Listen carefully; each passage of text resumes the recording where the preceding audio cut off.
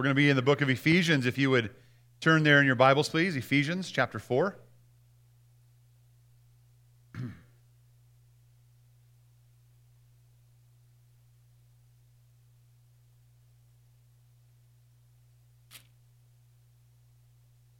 All right.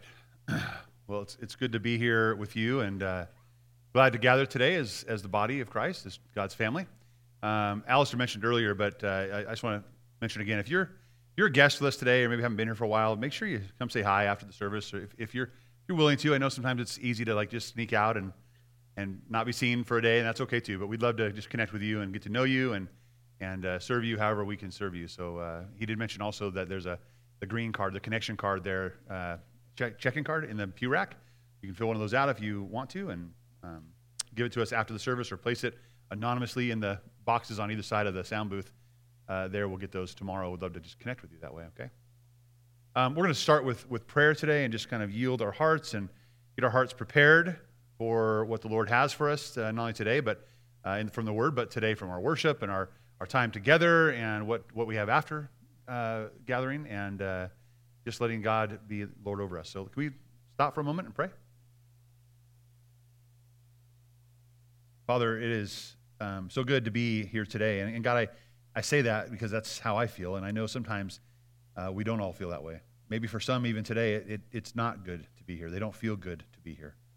But God, they're here. And God, you're here. You've promised to meet each one of us, God, where we are, and to use your Spirit and the power of your Spirit to conform us into the image of the Son, Jesus, God, to help us to become more and more like him. But God, that's what I pray. I pray that we would yield ourselves to you today. Quiet our hearts now, God. There's a lot of busyness in our lives, God. There's just never-ending commotion, it seems. But God, may that not be true now. May it be a time of silence before you. God, of reflection in your word. God, that our hearts would be open and our minds would be open to receive. God, that our ears would be open to hear what you have to say to us. And God, that we would put our faith in you, and God, that we would be righteous who walk and live by faith. We trust you for our day. God, we also know there's so many things going on in the world, God, as we look to the Middle East right now and the conflicts that are going. God, there's reasons that well up in us to fear. But God, you have given us a reason to not fear. And that is through hope in Christ. We who are the redeemed will have a hope and a future with the one who wins all of these conflicts. God, may we pray. And we do pray today over Israel, God. We pray for the conflict in the Gaza Strip. Lord, we pray that as people are at war and at battle, we pray for you to be present. God, we pray for people to see you and to be comforted by you. We pray for ultimately people to come to faith in Jesus Christ. God, there's evil all throughout our world, and God, I pray that evil is seen and rooted out. God, that you would prevail. But God, we know that we prevail through faith in you. So help us in the midst of conflict and wars and tragedy and sorrow and grief and evil to fix our eyes on you, to look up, to know that you are the one who will come and return and set all things and make all things right. Our hope is in you, not in the outcome of a war, but in the outcome of the final war, where our Lord Jesus wins and rules and reigns. In view of that, God, may we allow you to rule and reign and win in our hearts today. We commit our time to you. We pray in Christ's name. All right, we're in Ephesians 4, and we are starting a new series today, right? Yes, another series. I know you're thinking, it's going to be great. In your sermon notes, you'll see the title of that series is The Family of God. The Family of God. So over the next few weeks, leading up to and around Thanksgiving, we're going to be talking about what is the family of God. And today, we start by looking at the family of God and its character. Its character. What models, what character models the family of God. So one of the things that I'm very keenly aware of is in our culture today, especially in America, as a consumer-driven society, we look for how we can get things, right? Where's the best deal? If you even look at something on the internet, it inundates your every program and every tablet and every phone, every app tells you, hey, you should buy it. You should buy it. Here's a deal. I'll give you 10% off or whatever it is. We're in a consumer mentality. It's like, what can I get? And part of that is, what can I get to make me feel good and better, right? And church has become no different, right? It seems to be in many places we come on a Sunday morning thinking I'm going to get something.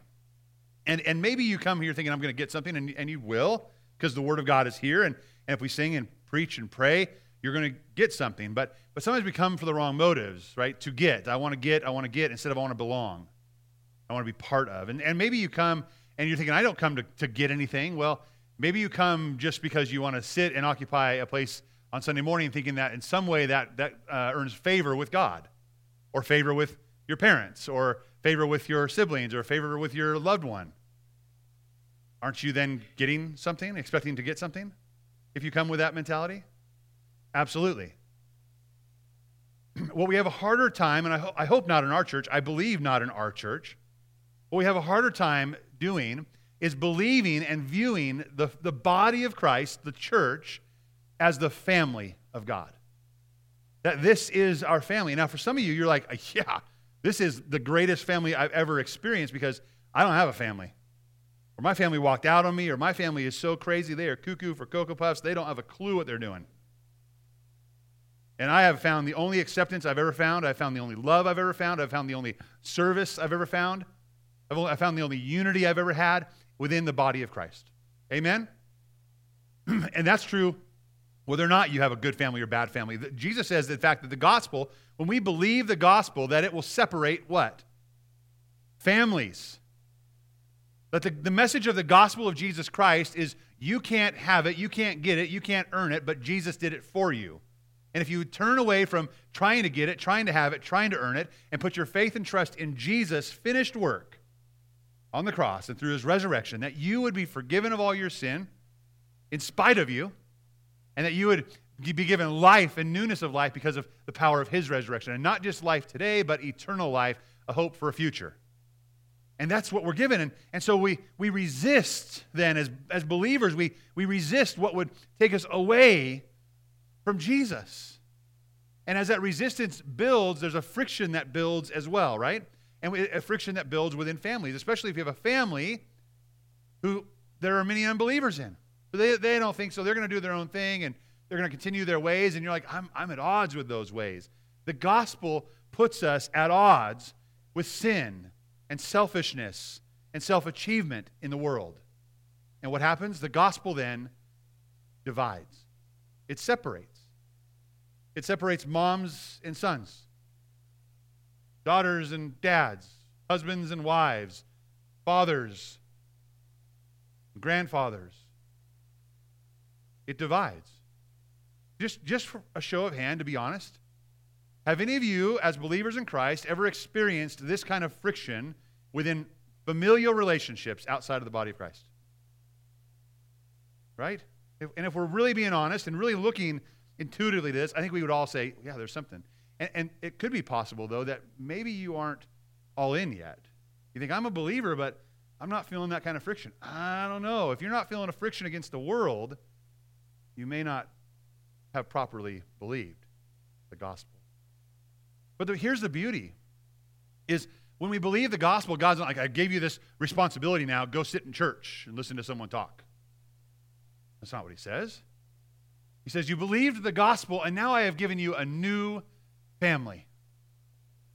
I hope you get to have your old one too. I hope they turn to Jesus Christ, and you see the fruit of that in their lives and within your blood family. But for us who come and gather and meet on a Sunday morning and anytime in between and anywhere we are God's family. And what we do and how we behave and how we interact with each other should resemble that of a loving family united around a loving Heavenly Father. Amen? So that's what this is about. So part of this series is to help us all gain a better perspective on what is the family of God. And as we do that, you might be thinking like, I might be missing something, right? I don't experience it that way. Maybe how can I how can I see that better? Or how can I experience it in that way? And I want you to have those conversations. I want you to ask those questions throughout the weeks and come up with some things about what it might look like for you. But today, and then what it looks like for us. It's kind of a both and, right? What does it look like for us, and what does it look like for us individually? Because we all, as individuals, contribute to the health and well-being of this family. So what is the family of God, and what role or part do I play within it? That's what we're going to look at throughout these weeks. Today, we are looking at our first sermon. It's the character that should be seen within the family of God. If we're in Ephesians 4, if you look there with me, we're going to read verses 1 through 16. This is the passage that we will cover throughout the entire series. I'm going to read it all in its entirety today to get us started. Chapter 4, verse 1. Therefore I, the prisoner of the Lord, urge you to live worthy of the calling that you have received, with all humility and gentleness and patience, bearing with one another in love, making every effort to keep the unity of the Spirit through the bond of peace. There is one body and one Spirit, just as you were called to one hope at your calling. One Lord, one faith, one baptism, one God and Father of all, who is above all and through all and in all. Now grace was given to each one of us according to the measure of Christ's gift. For it says, when he ascended on high, he took the captives captive, and he gave gifts to people. But what does he ascended mean, except that he also descended to the lower parts of the earth? The one who descended is also the one who ascended far above all the heavens to fill all things. And he himself, the ascended one, right, the great one, he himself gave some to be apostles and prophets, some evangelists, some pastors and teachers, equipping the saints for the work of the ministry to build up the body of Christ until we all reach unity in the faith and in the knowledge of God's Son, growing into maturity with a stature measured by Christ's fullness. Then we will no longer be little children tossed by the waves and blown around by every wind of teaching, by human cunning with cleverness in the techniques of deceit, but speaking the truth in love, let us grow in every way into him who is the head, Christ.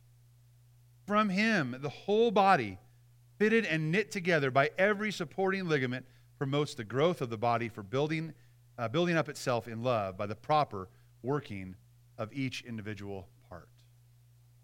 The Word of God.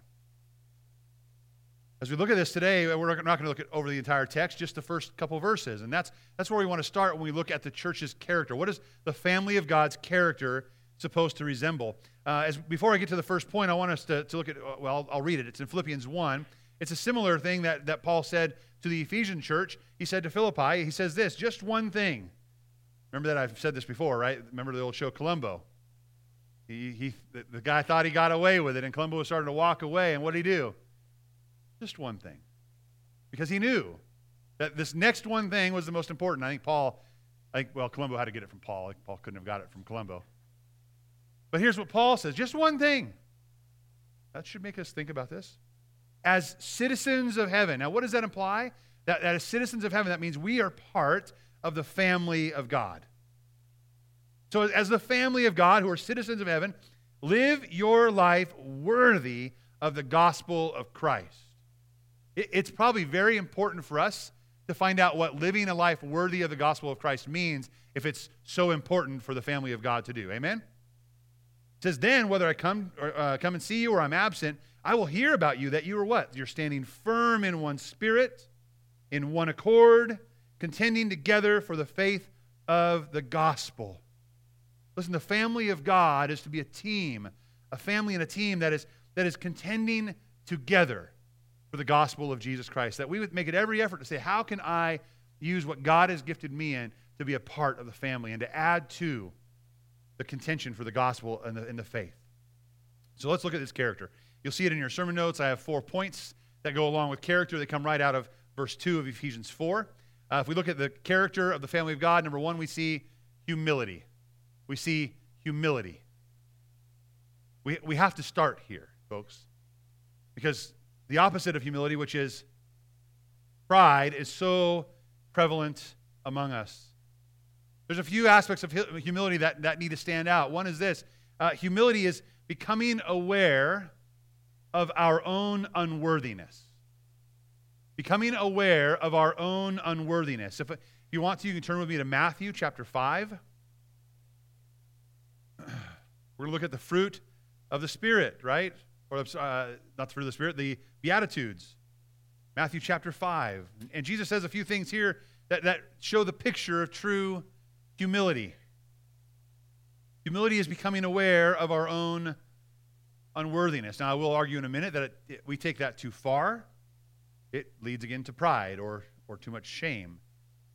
Humility is becoming aware of our own unworthiness. Matthew 5, 3 through 5. Jesus says, blessed or happy are the poor in spirit. Right? The poor in spirit are those who understand and are aware of their unworthiness. And what does he go on to say? It says, for the kingdom of heaven is theirs. Oh, that's promising. Verse 4, blessed are those who mourn. That's humility again, right? We're mourning. We're mourning over the depth of our sin and the depth of our separation from God, our lostness. We see full on that we are in no way able to stand before God on our own. So we understand and are aware of our unworthiness, but it says, blessed are those who mourn, for they will be comforted. Isn't that what we long for when we mourn? Verse 5, blessed are the humble. Here's the humble here, or meek, right? The humble. They will inherit the earth. Some amazing promises here, but it starts with this humility, becoming aware of our own unworthiness. So humility is becoming aware of our own unworthiness, and though it is also knowing who we are and whose we are through faith in Christ. If you don't have faith in Christ, then you aren't in Christ, and you don't have a Lord and Savior who has rescued you. All you have is unworthiness. But when you come to Christ in humble, repentant faith, trusting in what He has done, letting Him be your everything, that humility that said, I am poor in spirit, I am mourning, I am empty and worthless without Jesus, but Jesus is everything. And through Christ, the kingdom of heaven is mine, and I will be comforted, and I will inherit the earth. You see the juxtaposition there. Through faith in Christ, there's these two opposites that are at work in humility together. And although we're humbled because of our unworthiness, we are then confident now because of who Christ is and that we are now His.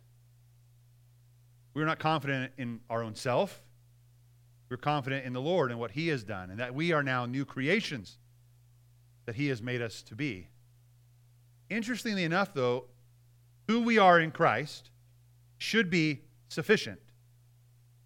But instead, we feel low and we put that out of our mind. And in order to feel better about ourselves, we try to make those around us feel low as well. If I have to be humble, you're going to have to be humble too. This is not how it works. It's easy to be confused about humility.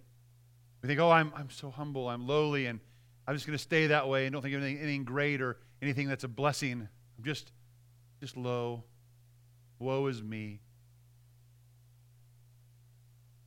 C.S. Lewis wrote a book called The Screwtape Letters. Anyone read that ever? A couple of you. It's awesome. I'd recommend it. Very illuminating to my own heart.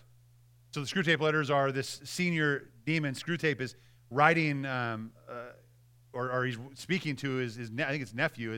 It's a younger, lesser demon. He's trying to train this demon in how to tempt his patient, his person, right? So this is what he says in the Screwtape Letters. And I love this. Focus on the Family came out with a dramatic portrayal, a reading of this. Andy Serkis, who played Gollum or Smeagol in The Lord of the Rings, okay, that voice, if you catch that, he plays Screwtape in the Screwtape Letters. So it's really fun, really eerie. I won't try to do that, but here's what he says. I quote from the book. He says this: "Your patient has become humble. Have you drawn his attention to the fact? Catch him at the moment when he is really poor in spirit, and smuggle in to his mind the gratifying reflection, by Jove, I've become humble." And almost immediately, pride at his own humility will appear. If he awakes to the danger and tries to smother this new form of pride, make him proud for his attempt. And so on. through as many stages as you please.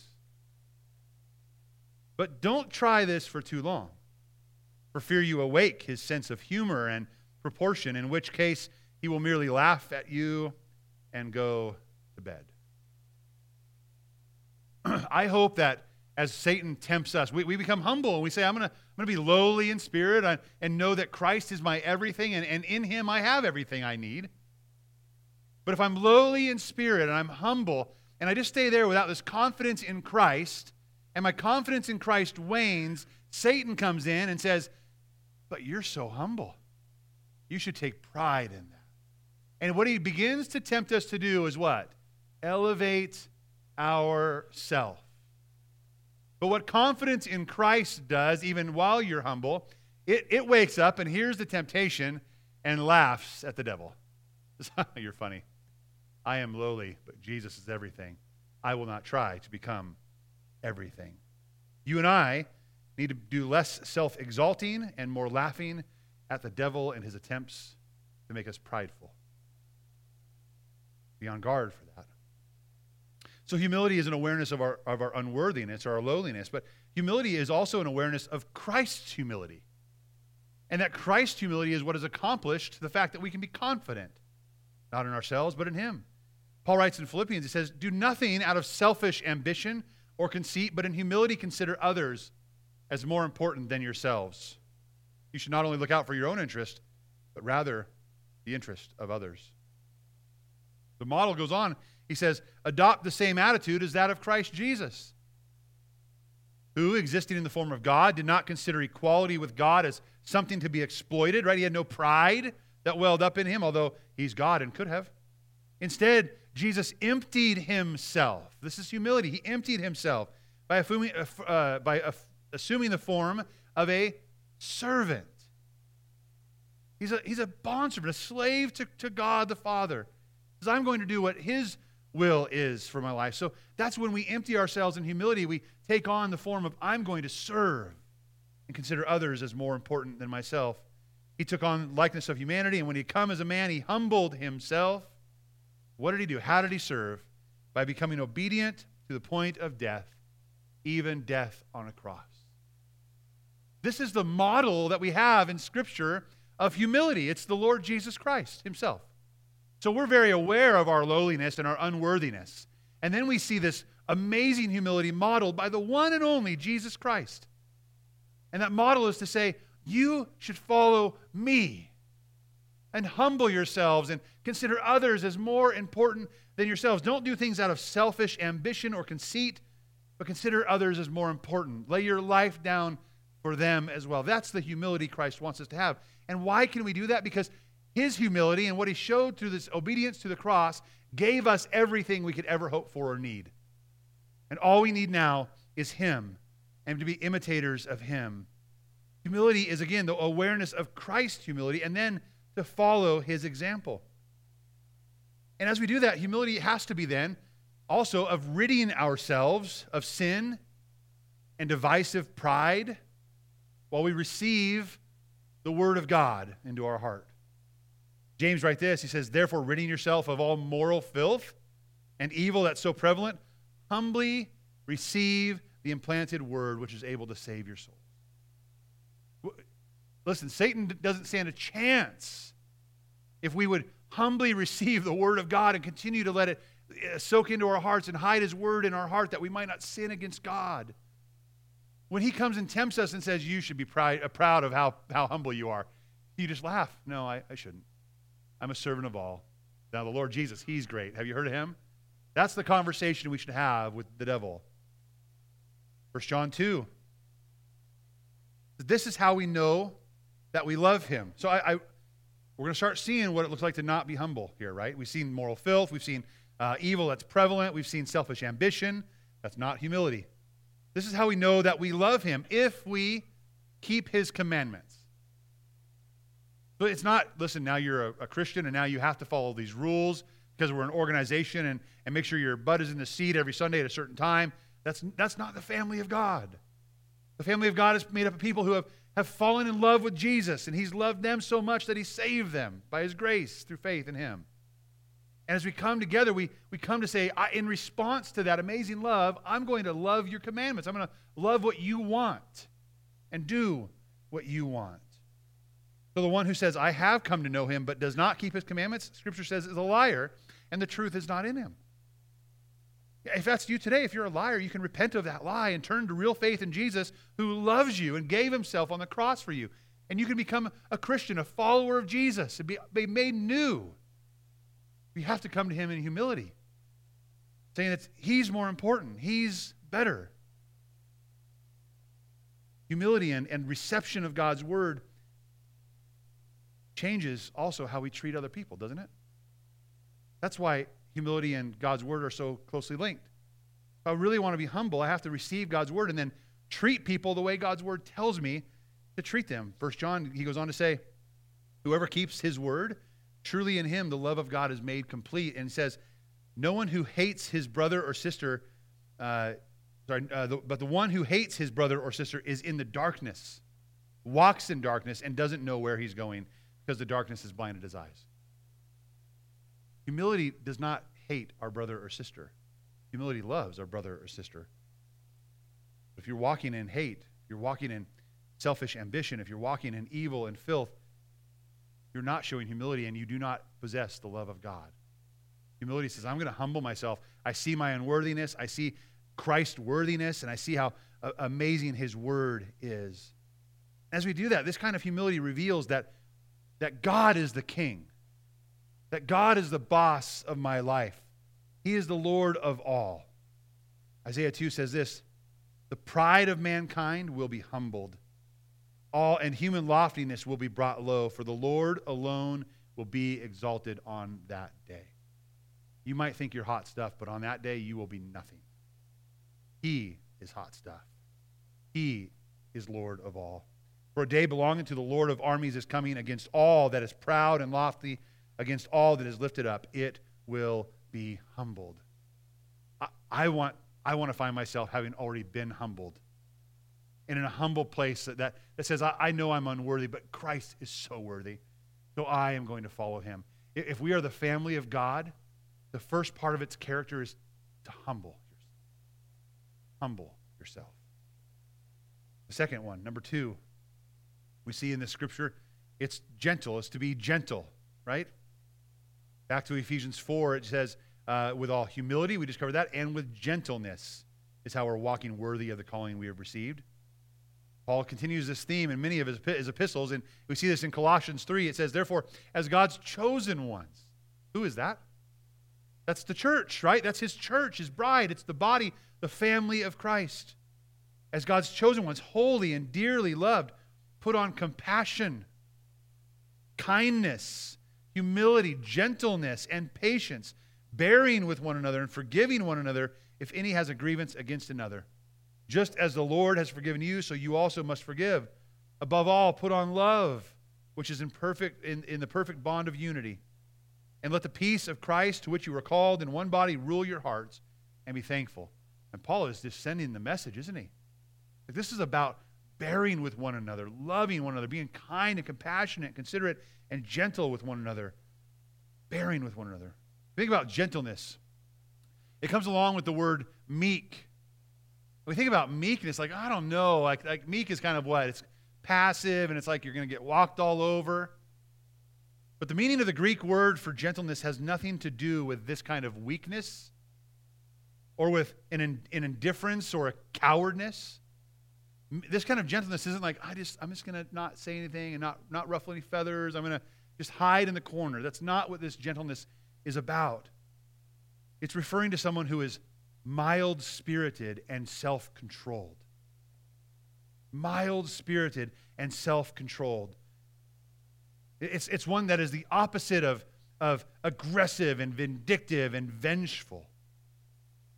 Or someone that's really quick to point out how many flaws you have and how bad you are and how wrong you are. The same word, gentle or meekness there, is used of wild animals that were tamed. Think of a horse, right? Before a horse is broke, it's crazy and it's so powerful, right? Does the horse become less powerful as it is broke? Not at all. The animal still has great strength and spirit, but its will is under the control of its master. That's who we're called to be, is gentle. Someone who may have power, may have passion, may have even righteous indignation over things, but that is at bear underneath the will of our Master, the Lord Jesus Christ. That's what it means to be gentle, be self-controlled. Proverbs 16 says, patience is better than power, and controlling one's emotion better than capturing a city. Controlling one's emotions. How good are you at being gentle? How good are you at controlling your emotions? James says this, my dear brothers and sisters, understand this, everyone should be quick to listen, and slow to speak, and slow to anger. Be quick to control your emotions. Be quick to gentleness. Why? He goes on and says, for human anger does not accomplish the righteousness of God. It's interesting to think about that. It's that human anger and God's righteousness are shown here opposed to one another. Because how often do we go on this mission, this tirade saying, I'm angry and I know God's angry too. He's championing my side. And James says if you're angry, it's probably not godly anger. Because man's anger, especially if it was not quick to listen, slow to speak, and slow to anger, man's anger is not God's righteousness. Not. And we think we're on this righteous cause. I've got a mission from God to be angry. He says, be gentle. The characteristic of the family of God is to be humble and to be gentle. All of us, every single one of us, I would believe, need to be better at being quick to listen, slow to speak, and slow to become angry. Human anger is about self-righteousness, and it does not accomplish God's agenda. It only accomplishes its own agenda. Are you gentle? Well, here are some ways to be gentle. Paul writes to Timothy in 2 Timothy, he says this, flee. Flee. What does it mean to flee? Run away. Turn around and just go the opposite direction. Flee from, here are some things to think about. Flee from youthful passions. More and more, hopefully, as we get older, we get more tempered, but I think there's times where, as we get older, you kind of talk more quickly. Like, I'm just going to say what's on my heart. I've earned it. You're earning something else, too. We need to be quick to listen, slow to speak. And as we get older, slower, because we should flee from youthful passions. Those are youthful passions. He says, flee from youthful passions and then pursue. I love how this is. It says, if you want to flee, it's not just turn away and run away. When you turn and flee, you go towards something else. Flee from youthful passions. Pursue righteousness. Actual righteousness. Faith. Love. Peace. And to do it along with those who call on the Lord out of a pure heart. That's the family of God. Satan loves it when we're alone. He loves it when we get angry when we're alone, because when we act in anger all by ourselves, he's got us. He also loves that if we make a good choice and flee, if we just run to isolation. Because now he can make us dwell on that and mull over that and think about our next time we're going to talk. You see, go run to someone you can trust. Share and let them bear that burden with you as the family of God so that you can come out of it gentle. Gentle and self-controlled. He says reject. So we're fleeing and we're pursuing. Now we're rejecting. Rejecting foolish and ignorant disputes. If you are to be gentle, you will not be involved in foolish and ignorant disputes. They breed quarrels. So if you're breeding quarrels or if you're involved in foolish or ignorant disputes, you're not gentle. The Lord's servant must not quarrel, but must be gentle to everyone. Gentleness does not breed quarrels, does not take part in rejecting or in foolish and ignorant disputes. Instead, it's gentle, able to teach and patient, instructing his opponents with gentleness. What does gentleness do? Perhaps it says God will grant them, his opponents, repentance, leading to them to the knowledge of the truth.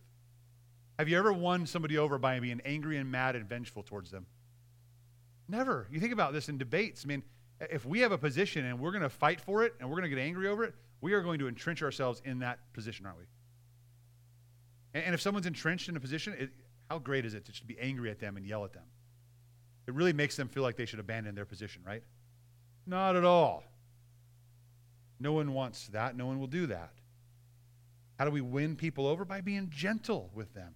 I've had so many conversations over the years that went poorly, right? Where I got a little heated, I got a little more passionate than I should have, and that person wanted nothing more to do with the conversation, and probably nothing more to do with talking to me at least about faith. And over the years, I've learned, like, I need to be gentle. I don't need to prove a point. I need to love them. I need to be gentle with them and try to think before I talk and do a lot more listening. And even if they don't agree at the end of the day, it's amazing that what that gentleness has caused. They may go to somebody that I recommended, or they may come back a few weeks later and desire a conversation. Hey, I know we don't agree, but you were gentle, or you were kind, and I want to ask you something else. Okay, come on over, let's talk. Ultimately, it's the Lord that's doing a work in them, but I don't want to get in the way of that. I want to be gentle. 1 Peter says similar thing, but set apart Christ as Lord in your hearts, always being ready to make a defense to everyone who asked you, to give an account for the hope that's within you. Okay, it's like it's my marching orders. I'm in an army. I'm a military man now, right? I am ready to go. My gun is loaded. Let's go to work. But then he qualifies how we are to do that. We're to be ready to share and give an account, but he says do this with gentleness and fear or respect. Gentleness. Are your conversations, can it be said about them that they are marked with gentleness and respect with other people? If you and I cannot quite get over our anger or our disputes, how can we expect others to do it as well? There's an old saying, I don't know where it came from. I say it often to the children at our school campus when there's a little dispute, or to my children. Say, you know what, it's nice to be nice. It's nice to be nice. And here's why. It is God's kindness that leads us to repentance. Amen? Be gentle. Be kind. Number 3, be patient. Be patient. Patience is also called long-suffering. What does that give you the idea of what's going to happen? You're going to suffer for a long time. Be patient. Long-suffering. There's a couple verses I want to read, and then I want to read a story. In Hebrews, it says, by faith Moses, when he had grown up, he refused to be called the son of Pharaoh's daughter. Every right to be, he was Pharaoh's kin. But what did he want to do instead? It says that he chose rather to be mistreated or endure mistreatment with the people of God rather than enjoy the passing pleasures of sin.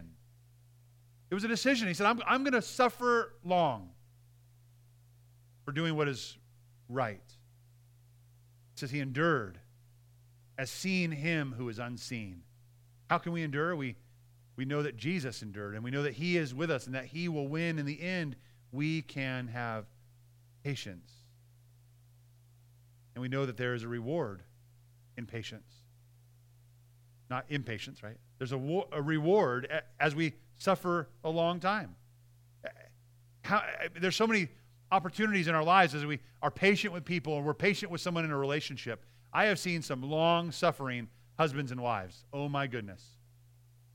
I mean, we want marriage. We think it's, next to Jesus, it's your greatest relationship. I have seen some women who have stuck with their man long after I was like, what are you doing? I have seen some men stick with their wives long after, by every biblical account, they could have been gone. Not should have, they could have been gone. And you know what happened in most of those cases? Reconciliation, restoration, and hope. What is the reward of long suffering? Well, it's rewarded relationally. It's also rewarded spiritually. How many parents have prayed for their children and prayed for their children and prayed for their children, long suffering night after long suffering night, praying maybe for their safety, but praying for their soul, that they would know Jesus and love Jesus and that he would transform their heart and they would be found made new in him. How many have we prayed for our family or friends for that? Or there might be years, decades of prayer for that. Patiently calling on God and then finally being able to see the fruit of that. When that person, by God's grace, puts their faith and trust in Jesus Christ as Savior. We see that this patience ultimately is for the glory of God. That God would be revealed, that His plan would go forward, that His sovereignty would be there. Paul writes in Thessalonians, he says, I urge you, brothers, admonish the unruly, encourage the faint-hearted, and help the weak. Be patient with everyone. Let's just say it again. Be patient with everyone. This means the unruly, the faint-hearted, and the weak. How's your patience? How many times? I mean, we're impatient as we drive from point A to point B. Right? We're impatient in the donut line. We're impatient everywhere we go. We're impatient with stupidity. We see something like, are you joking? You did that? We're impatient with bad drivers. We're impatient with our children who we have to say things to 3,522 times. Counting. Shouldn't be counting. We're impatient. Impatience does not breed humility, does not breed gentleness and kindness. Impatience, pride. Patience comes from selfishness. I want to read a story to you that a theologian shared. He's talking about a church split. It was so serious that each side filed a lawsuit against the other side. That's how serious it was. And they were completely disregarding biblical authority to not file that lawsuit. And finally, the court sent it down and said, we're not going to hear this. And so the civil courts threw it out. And then a higher, like church court took it on. I didn't even know they existed. But they decided they'd hear the case. And the higher judiciary court of the church made its decision and awarded the church property to one of the two sides. I mean, that's what happens, right? The losers withdrew and formed another church in the area. That's a real healthy church start. They started a new church in the area. In the course of the proceedings, the church courts found out that the conflict had begun at a church dinner when an elder received a smaller slice of ham than the child sitting next to him.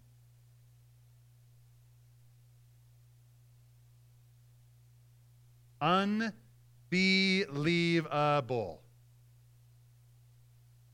It happens. That's where it starts. The root of this impasse or this split was the absence of patience and humility and gentleness and kindness. May that not be said of us. Eat the ham you're given. And our church, go back for seconds. Plenty of food. Number 4, our final thing. What is the character of the church? We've seen humility. Right? Does that mark you? We've seen gentleness. Are you gentle? Are you controlled in your emotions? Or do you just spout off whatever you want?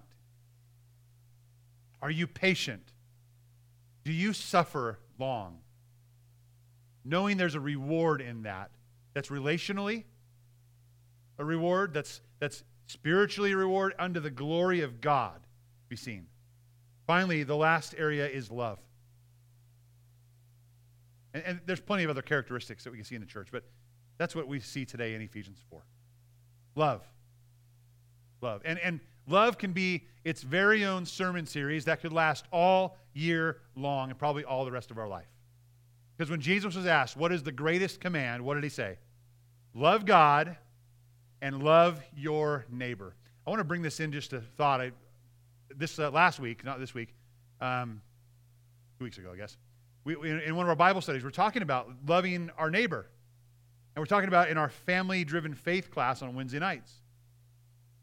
And it's interesting, we think, oh, I love my neighbor. Okay, I got to be outwardly focused. I'm going to love my neighbor. My neighbor is the person down the street, or maybe it's my coworker. But who in reality is your closest neighbor? You were there, don't answer. What is it? What? Not always. People under your roof, right? And if there's no one under your roof, the people next door. It's so weird, right? We think, I got to love God and love my neighbor, and we sidestep, for many of us who are married, our spouse. And we sidestep, for many of us who have children, our children. And we sidestep, if you're children, teenagers, in a house, you sidestep loving God and then loving your parents or your siblings, your closest neighbor. And then after that, who is the closest neighbor? Well, it's probably the proximity, but really God has given us one another as the family of God. That we are to love God and love our closest neighbor, which is mostly under our roof, and then our church family, and then the world around us. Please, do not sidestep your immediate family under your household. Learn how to love them the best you know how, because God has commanded that. Peter said this, since you have in obedience to the truth purified your souls. That's kind of assuming a lot, right? That we were obedient to the truth. We were obedient to believe the gospel. And Jesus Christ has forgiven us of our sin, and we are washed clean, and we're purified. And what are we purified for? He says, you've done this for a love of the brothers without hypocrisy. We can love now without hypocrisy. Why? Because the same sin that we were saved from and forgiven of is the same sin that they were saved of and forgiven of. I didn't get more forgiveness, and they didn't get more forgiveness. We're all forgiven who are in Christ Jesus. So we can love without hypocrisy, and he says fervently love one another from the heart. We have to start from the from, right? Where is it from? The heart. That I actually have a desire deep within me because of what Christ has done for me to love you. Scripture actually says that I owe it to God to love you. You owe it to God to love me. We're owed that from the heart, that we would do that. And it says, how? Where is from the heart? How? Fervently. Fervently. What does that mean? What's that? Boiling. That rolling boil, I boiled pasta last night, and as it boiled, it's on high because you want to get really boil. You can turn it down to almost a simmer, by the way, and it can still boil. You leave it on too high, what's happening? It's fervently spilling all over the stove. That's how our love should be for one another. Boiling over at every chance it gets with ferocity, right? With a just compelling passion. Fervently from the heart. It has to be real. If it's not, the question will be, is your faith real? Goes on in 1 Peter 2. Act as free people. Do not use your freedom as a covering for evil, but use it as slaves of God or servants of Christ. Honor all people. Love the brethren. Fear God and honor the king. Again, loving the brethren. Loving one another. In chapter 4, he says, above all, again, one more thing. Above all, keep fervent in your love for one another, because love covers a multitude of sins. If your love isn't helping people get their sins forgiven and deal with their sin and covering their sins with compassion, if your love isn't that, then it's not love. If your love is it's loving to point out how bad people are being. Well, yeah, we need to know that we're sinful and separated from God because of our sin. But we need to know the love of God that is in Christ Jesus said, while you were still sinners, Christ died for you. That's how much he loves you. Not passive or permissive, but it is not dismissive of other people because of their errors. Finally, we see John 13, 34 and 35. Jesus says this, I give you a new command. A new command. Love one another. Then he shows how. Just as I have loved you, you are also to love one another. By this, everyone will know that you are my disciples, if you love one another. It's amazing. It's not just called to love one another. It's a call to see how Christ has loved us and to make that the model of love towards others. And as we do that, remember, love God, love others, right? And the others start with our own household and then our family of God. Because as we love so well there, the Bible says, Jesus says, by this love, the way you love one another fervently from the heart, the way I have loved you sacrificially, by this everyone else will know that you are my disciples.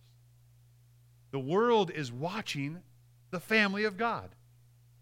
And what we want the world to see is how loved we are by God and how much we love one another the way God has loved us. That we have compassion for one another, that we are humble with one another, that we are gentle and kind with one another, that we are suffering long with one another. We are patient, and that we have genuine love for one another. So if people looked at your own life, your own individual life, if people looked at your life and how it relates to the family of God, would they see love like Jesus' love?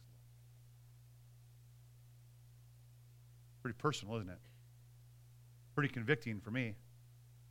I do believe that, for the most part, this community looks at this family of God and sees great love for one another. And they are drawn to Jesus because of that. I hear it all the time of how amazing you are. I want you to know that. Do we have work to do? Of course. We can do better. And individually, we have to be asking ourselves, if they were to look at my love for my brothers and sisters, what would it say about Christ and his love for us? So let's grow in our affections for one another as the body of Christ. Let's grow in this character that God has given us as a model, and let's model that to the world around us. First, to our family, and then to the world, so they would see how beautiful and amazing our Savior, Jesus Christ. Amen? Let's stand together and have our worship team come back up. We're going to pray and go into some responsive time of worship together. Father in heaven, we are so grateful to be called your children. God, if we have come to repentant faith in Jesus Christ, we are yours.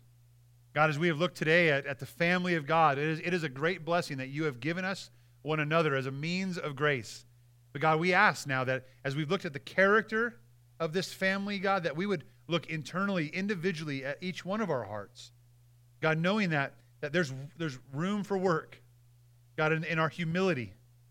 God, may we be humble and know how lowly we are and unworthy we are. But God, may we see in our humility how worthy you are.